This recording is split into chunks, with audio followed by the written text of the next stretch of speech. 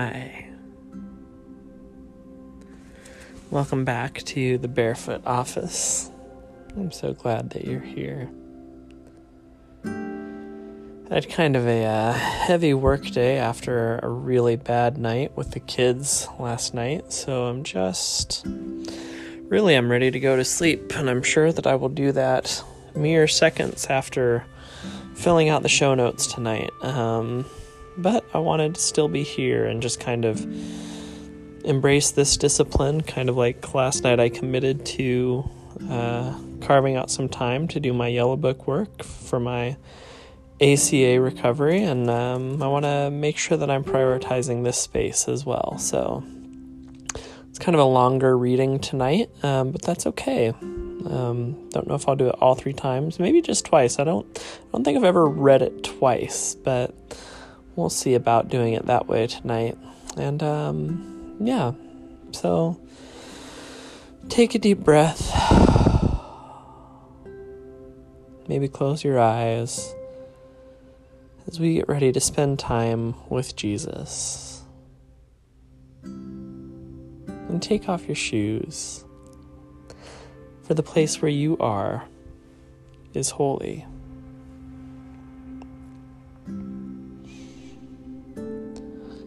Immediately, when they had come out of the synagogue, they came into the house of Simon and Andrew with James and John. Now Simon's wife's mother lay sick with a fever, and immediately they told him about her. He came and took her by the hand and raised her up.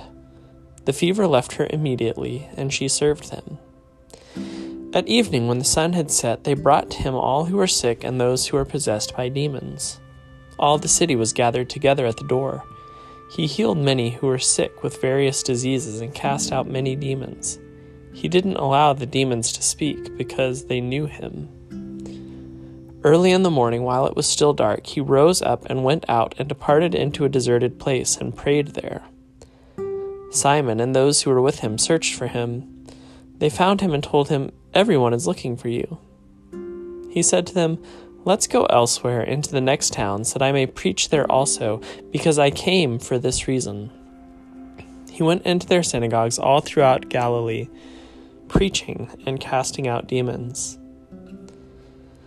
A leper came to him, begging him, kneeling down to him and saying to him, "If you want to, you can make me clean." Being moved with compassion, he stretched out his hand and touched him and said to him, "I want to. Be made clean." When he had said this, immediately the leprosy departed from him, and he was made clean. He strictly warned him and immediately sent him out, and said to him, "See that you say nothing to anybody, but go show yourself to the priest and offer for your cleansing the things which Moses commanded for a testimony to them."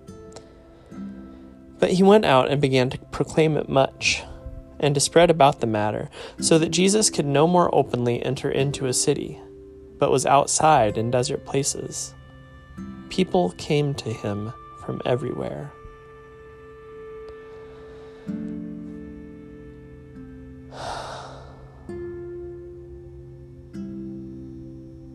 Where does your attention go in this reading? Mine goes to she served them, cast out many demons, departed into a deserted place and prayed there early in the morning. Everyone is looking for you. Let's go elsewhere. I want to be made clean. Don't show yourself. Say nothing to anybody, but go show yourself to the priest. And people came to him from everywhere.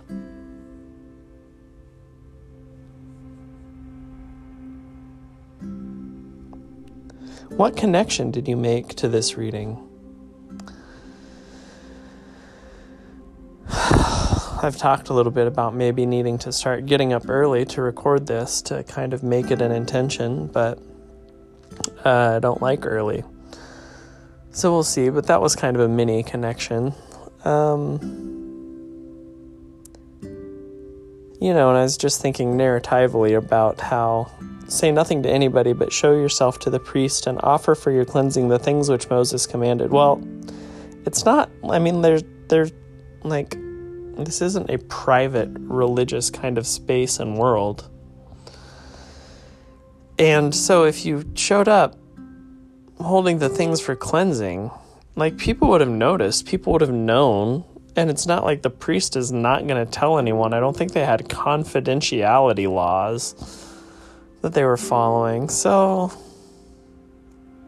I don't know. It's like, don't talk about what everybody knows, which, as I say it out loud that way, kind of sounds like family secret-ish, which ACA says is a problem. But, I don't know. It just was interesting to think about that.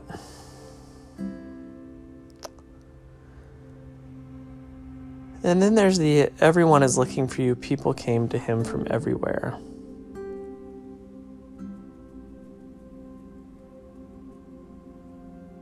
I don't know. I think maybe it's just that when I was in weekly therapy before COVID, at one point I was describing this thing that had happened, and my therapist said to me, "Oh yeah, well, that's the double bind of the hero child, is you find all your value and meaning in jumping in and saving the day for other people.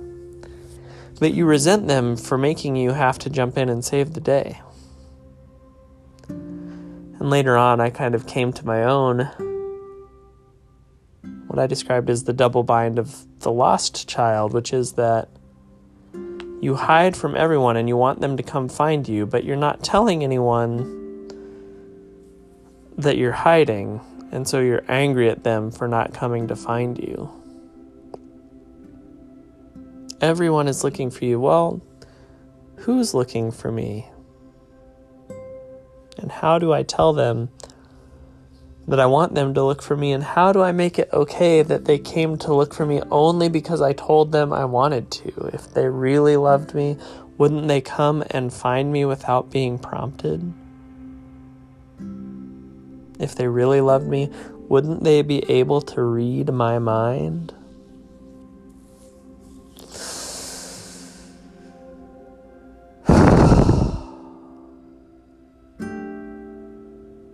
It's the cycle my mind goes in. And I know it's not healthy, but it's there.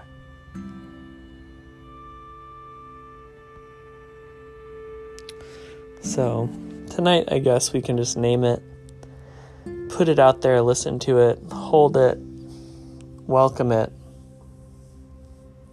and that can be enough.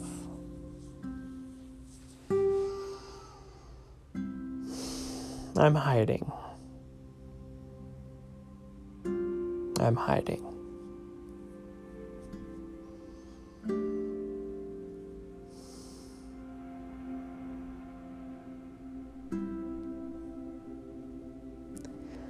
This final time as we read, what intention do you hold for yourself now that we've read and reflected on this passage together?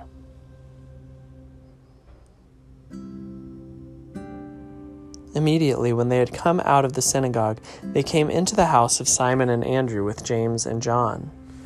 Now Simon's wife's mother lay sick with a fever, and immediately they told him about her.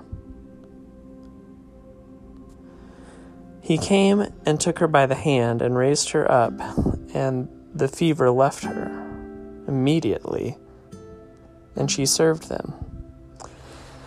At evening, when the sun had set, they brought to him all who were sick and those who were possessed by demons. All the city was gathered together at the door. He healed many who were sick with various diseases and cast out many demons. He didn't allow the demons to speak because they knew him. Early in the morning, while it was still dark, he rose up and went out and departed into a deserted place and prayed there. Simon and those who were with him searched for him. They found him and told him, "Everyone is looking for you." He said to them, "Let's go elsewhere into the next towns, that I may preach there also, because I came out for this reason." He went into their synagogues throughout all Galilee, preaching and casting out demons. A leper came to him, begging him, kneeling down to him, and saying to him, "If you want to, you can make me clean." Being moved with compassion, he stretched out his hand and touched him, and said to him, "I want to be made clean." When he had said this, immediately the leprosy departed from him, and he was made clean. He strictly warned him and immediately sent him out, and said to him, "See that you say nothing to anybody, but go, show yourself to the priest, and offer for your cleansing the things which Moses commanded, for a testimony to them." But he went out and began to proclaim it much, and to spread about the matter, so that Jesus could no more openly enter into a city, but was outside in desert places. People came to him from everywhere.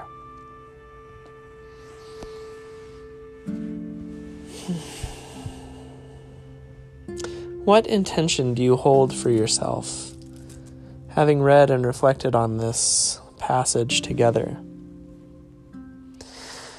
For me, I kind of had two, and the first one was interesting about not allowing the demons to speak because they knew him, right after I'd narrated out loud some of my own demons, and I just wonder, I don't know, I guess I don't know where to draw the line between being honest about my faults and foibles, my needs and insecurities, naming them out loud. Does that make them more real, or does it reduce their power over me? If I don't let my demons speak, if I ignore them, if I repress them, then they're acting on me without my awareness. But if I do let them speak, then I'm listening to them and not to love. Then I'm hiding the parts of me that need help from other people. So I don't know.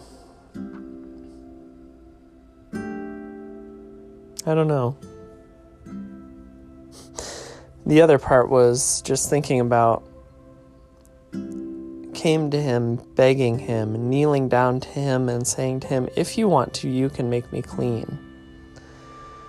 And wondering, I've talked, I know, before about healing and healing ministry and laying on of hands, and I just wonder, for all this person doesn't know that Jesus is God. Maybe they intuit it or they sense it somehow, but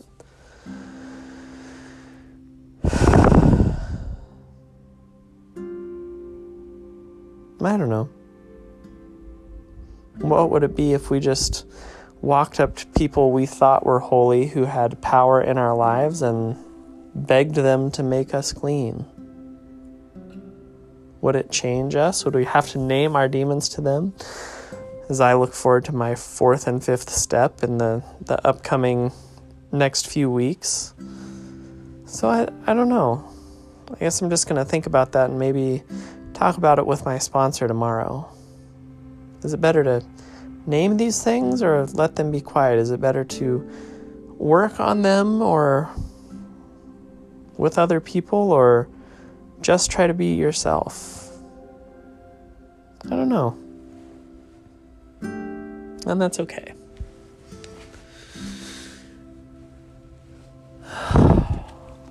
Oh dear.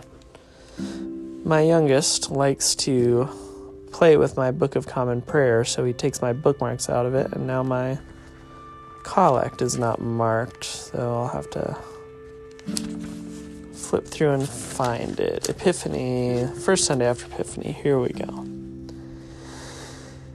Father in heaven, who at the baptism of Jesus in the river Jordan proclaimed him your beloved Son and anointed him with the Holy Spirit, grant that all who are baptized into his name may keep the covenant they have made and boldly confess him as Lord and Savior, who with you and the Holy Spirit lives and reigns, one God, in glory everlasting. Amen. Hope and joy be yours, friends, for you have within you, for you are the light of God, the light of the world. always.